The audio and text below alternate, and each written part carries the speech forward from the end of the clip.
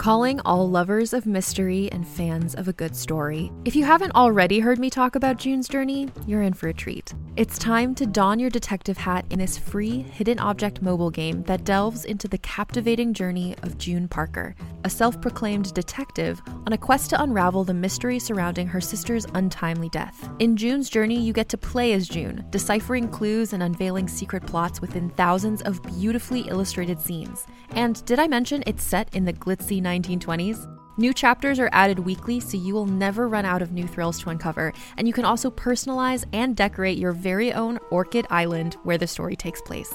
How sharp are your detective skills?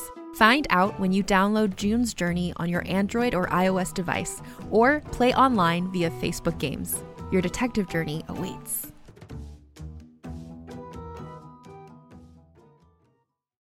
From the creators of the hit kids podcast Too Smarted and Netflix's Brainchild comes the adventurous world of mysteries about true histories, affectionately known as math.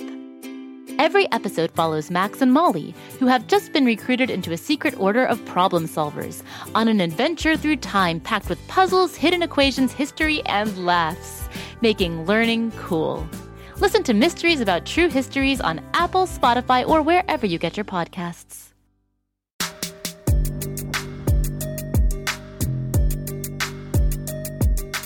Hello again, R.L. Stine Story Club members. I'm Ivy, your ghostly host and keeper of those strange and spooky tales from the hidden vault of R.L. Stine.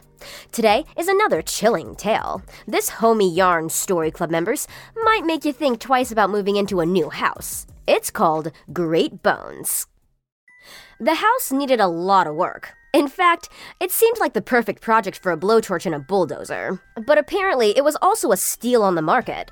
Garrett Phillips's dad had thought it was a nice fixer-upper. "Are you kidding, Dad?" Garrett said. "Only a tornado could fix this place, by carrying it off." The thing that Garrett didn't understand was that on the for sale sign, it said the house had great bones, whatever that means. Houses don't have bones. They're built out of timber and concrete, not flesh and bone. "That's just a saying," his dad said. "Even though the house needs a lot of work, its structure, its bones, are still solid and workable. It's the reason the house wasn't torn down. Its structure is super sound. You can do a lot with a house that's been solidly constructed." "Yeah, Dad." Garrett rolled his eyes. "Or you could set it on fire and roast some marshmallows and hot dogs in the rising flames." "Very funny, Garrett. Now get back to work." His dad had plans to fix up the house and flip it, meaning he'd put a little money into it to make it look nice, then resell it and make a profit. This was his dad's new business plan, and this was his first house project. It would be a test to see if flipping houses would be a profitable venture for the Phillips family. "I just wish my dad wasn't determined to use free labor," Garrett thought, meaning me. His dad had said that hard work builds character. "Yeah, Dad, you're the character here." Garrett grumbled as he helped out. After cleaning up all the trash out of the place and off the lawn, their next task was to repair the walls. Many of them had holes gouged into them. The house had sat vacant, it seemed, for quite some time based on all the dust and cobwebs.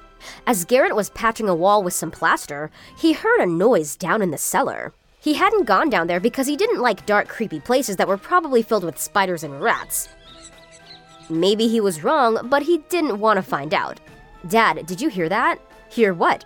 "It sounded like, I don't know, almost like a cough. It came from below my feet, down in the cellar. Do you think somebody's hiding down there?"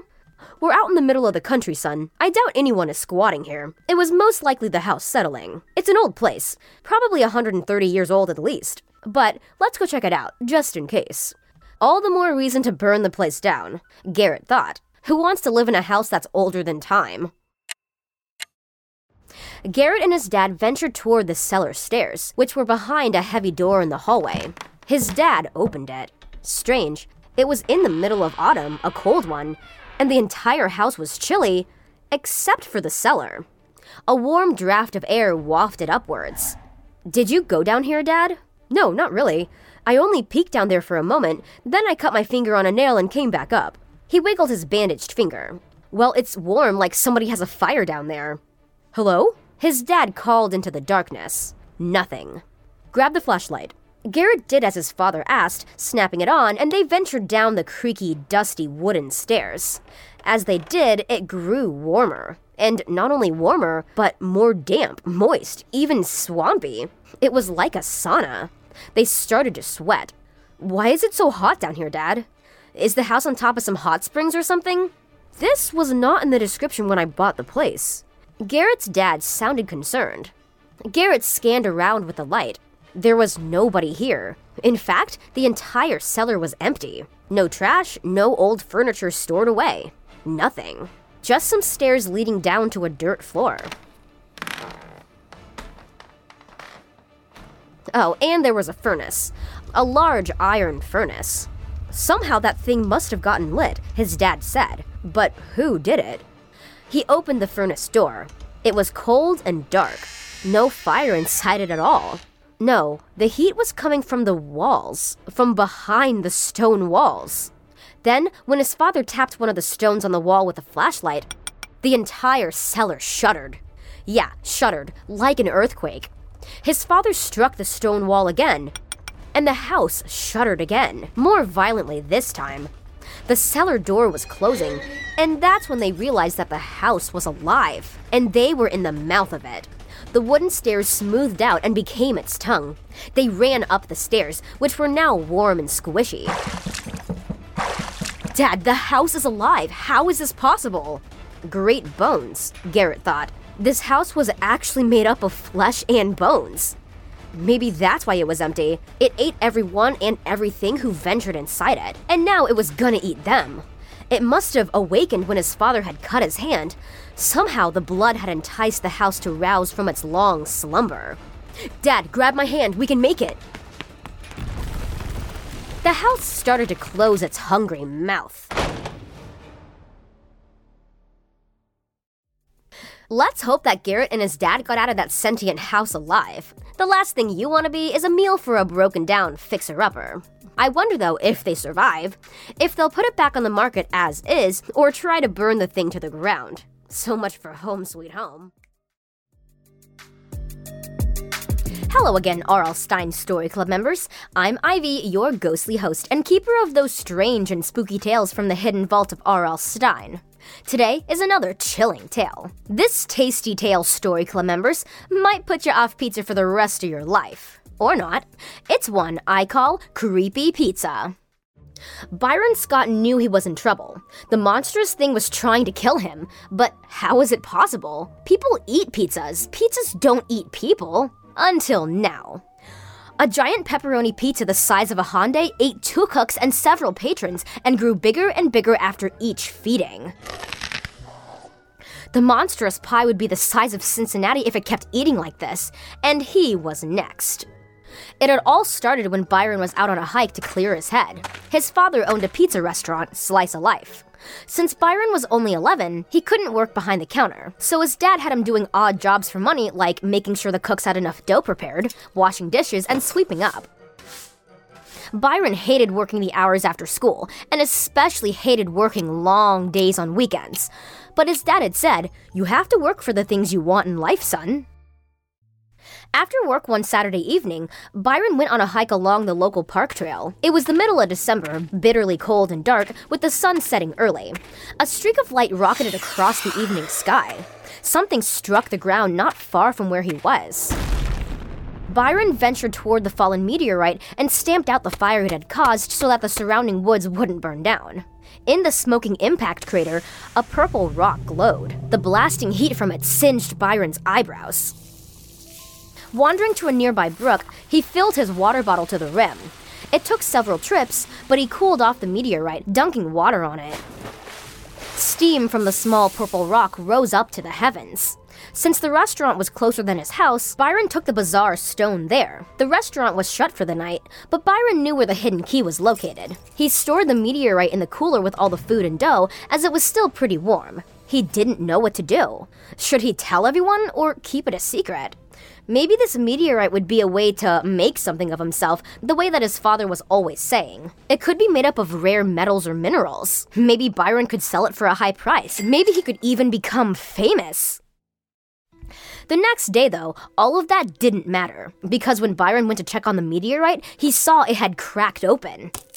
Some vicious purple goo had spilled out onto the pizza dough. Luckily, his dad hadn't found the accident first. Byron did a quick wipe up in the fridge as the Sunday lunch crowd would be coming through the door soon. He shouldn't have been so nonchalant about cleaning up his mess, though, because the abomination happened soon after the spillage. In hindsight, Byron knew some of the space stuff had contaminated the dough. After the cooks made the pizza and heated it up, a chemical transformation had happened. Byron witnessed the whole thing. A group of senior citizens had come for their Sunday lunch social. The cooks were gonna serve him up the pizza. Byron had thought he'd saw the pizza moving and even throbbing. Yeah, throbbing, pulsating, like it had a heartbeat. And it did. As the cook, Larry Stevens, tried to slice the massive extra-large pepperoni supreme pie, a giant mouth opened and swallowed his arms. The cook screamed, trying to get help, but the pizza kept chomping on him with its gummy, doughy mouth, and soon, Larry was gone. Richie Gilmore tried to fight the thing with a pizza knife, and the pizza, bigger than ever, devoured him too. Then, the pizza flew off the table and leapt onto the elderly man waiting for the pie. It gobbled him up in an instant, too. As the elderly guests tried to escape, the pizza pounced, swallowing every last one of them up. The poor customers simply couldn't move out of the restaurant fast enough. It was now only Byron left. His father had gone to the restaurant supply store to pick up some things. The creepy pizza came after Byron. He went for his phone, but the monster pie ate that up too, and it grew in size, larger and larger. Byron locked himself in the kitchen, blocking the door with a mop handle. But the alien monster pizza was strong from eating so many people, and it was tearing at the door. It wouldn't hold much longer. The mop handle was starting to crack. Byron ran for the phone that was on the wall of the kitchen. He dialed 911 and told them what happened. They only laughed. Hanging up, he called his father, but he told Byron to stop wasting time in playing jokes and to get back to work. Byron was on his own. He dashed to the janitor's closet. The only weapons he had were some cleaning solvents and a broom. Not much. He threw all the cleaning solvents into a bucket. When the creepy pizza broke through the kitchen door, Byron threw the solvents on the invading monster pie. It shrieked. Yeah, an unholy, ear-piercing, spine-tingling shriek. It seemed to stop the pizza in its, tracks for a moment. Byron ran. He broke a window and climbed out the back, and ran away as fast as he could. His father drove up a moment later. Byron was out of breath, and he was bleeding where he'd cut his hand on the glass trying to escape out the window. His father sensed his panic, but instead of driving for help, he went to check it out. As his father ventured inside his pizza parlor, everything went quiet. And he knew his father had been eaten too. Soon, the entire slice-of-life pizza parlor died as it came crumbling down from the inside out. The creepy pizza consumed the whole place. Now it was as big as a building and growing bigger still. As it grew, it blotted out the pale winter sun. It shrieked, its roar filling the town with its alien voice. Byron ran as fast as he could. Everyone would surely believe him now about the creepy pizza. But was there any way to stop it? Wow. You know I love to eat pizza like a fiend, beloved listeners. Like, so much I probably should be married to one. But if a pizza tried to eat me, we would have some serious relationship problems. I do hope they're able to stop that creepy pizza before it devours the entire town and everyone in it. Truly a pie-tastrophe. Can't get enough of Rebel Girls? Well, luckily, the Rebel Girls app is now completely free. That's right, you can listen to the entire library of goodnight stories for Rebel Girls ad-free. Plus, check out the app's cool features like activities, trivia, custom playlists, and more. All parent-trusted and kids-safe. Find out more at rebelgirls.com/audio and download the Rebel Girls app today. Thanks for listening.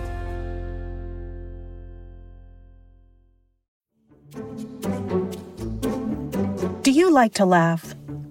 Who am I kidding? Who doesn't like to laugh? So, okay, if you love to laugh, you'll love Don't Break the Rules. It's a hilarious comedy improv podcast where the voice actors make up their lines on the spot and try to be the only actor who doesn't break the rules. These talented actors are great at coming up with silly scenes and stories when they follow the rules for the episode. And it gets even sillier when they accidentally break the rules.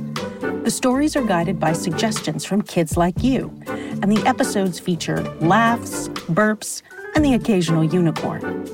So if you'd like to giggle and play along, be sure to listen to Don't Break the Rules wherever you listen to podcasts.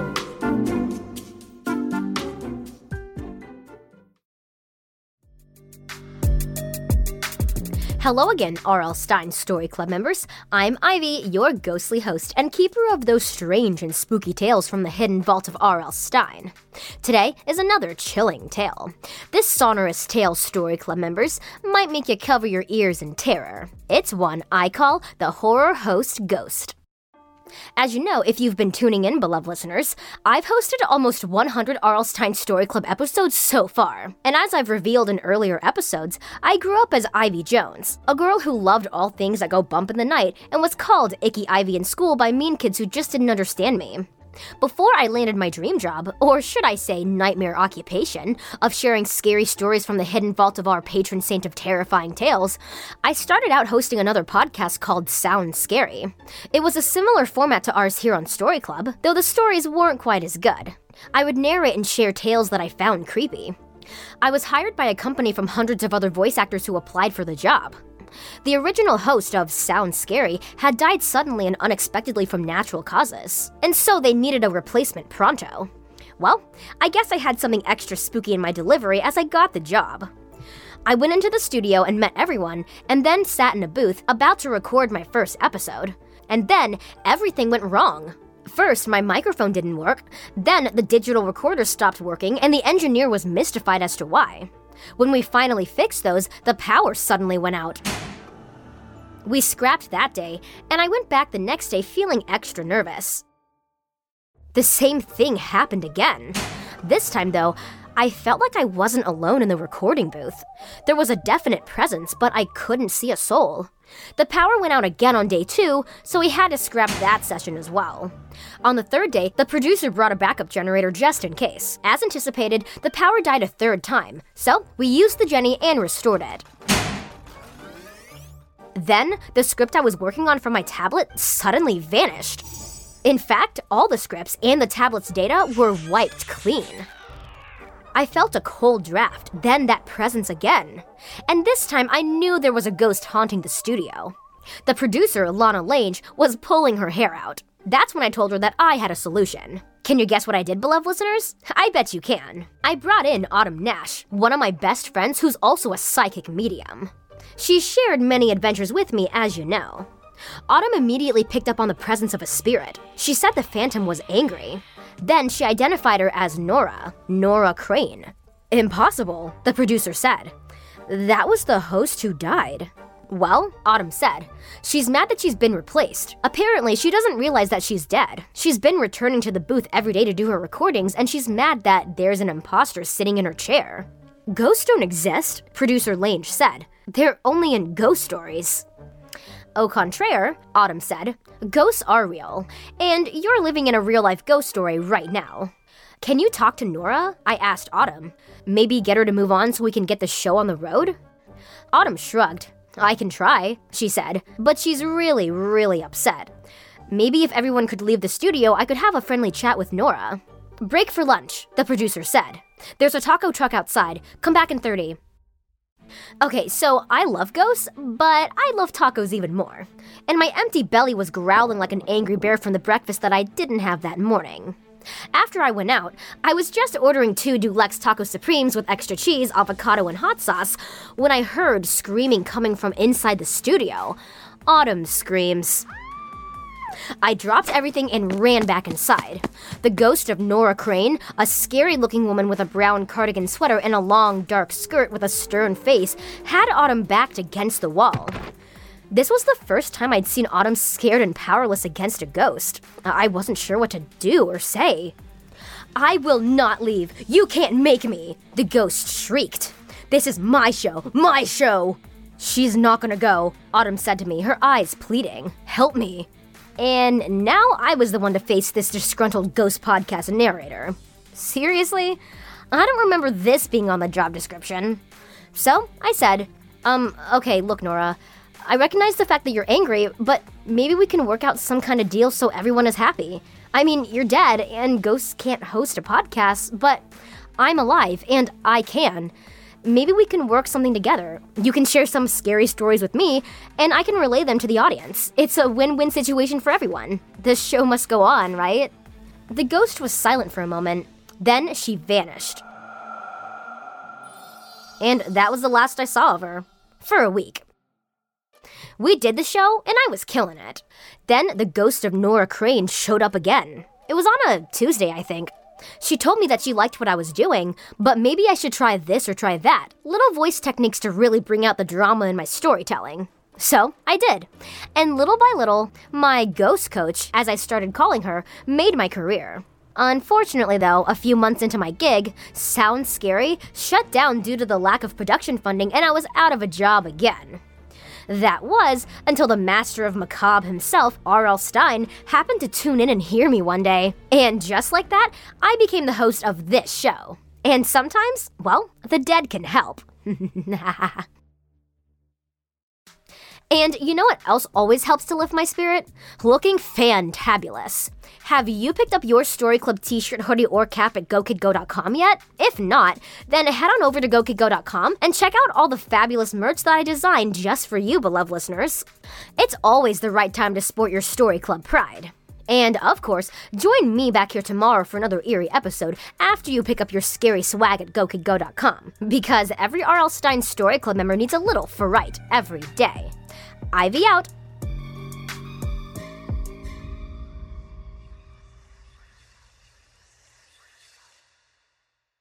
Go, kid, go.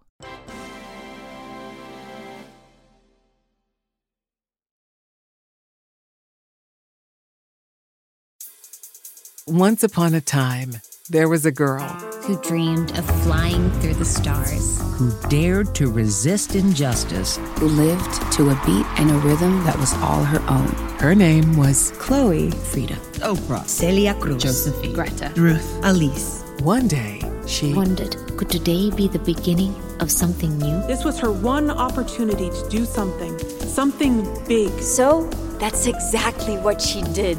Along the way, she discovered that she wasn't alone. Her body felt strong, her mind sharp. She was prepared to work as hard as it took. Her words were making a real change, and she felt powerful. I'm Gail King. I'm Andra Day. I'm Diane Guerrero. I'm Lindsay Vaughn. I'm Jamila Jamal. I'm Anita Hill. I'm Brenda Chapman. I'm Alana Glazer. And this is Goodnight Stories for Rebel Girls. Listen wherever you get your podcasts or find out more at rebelgirls.com/audio.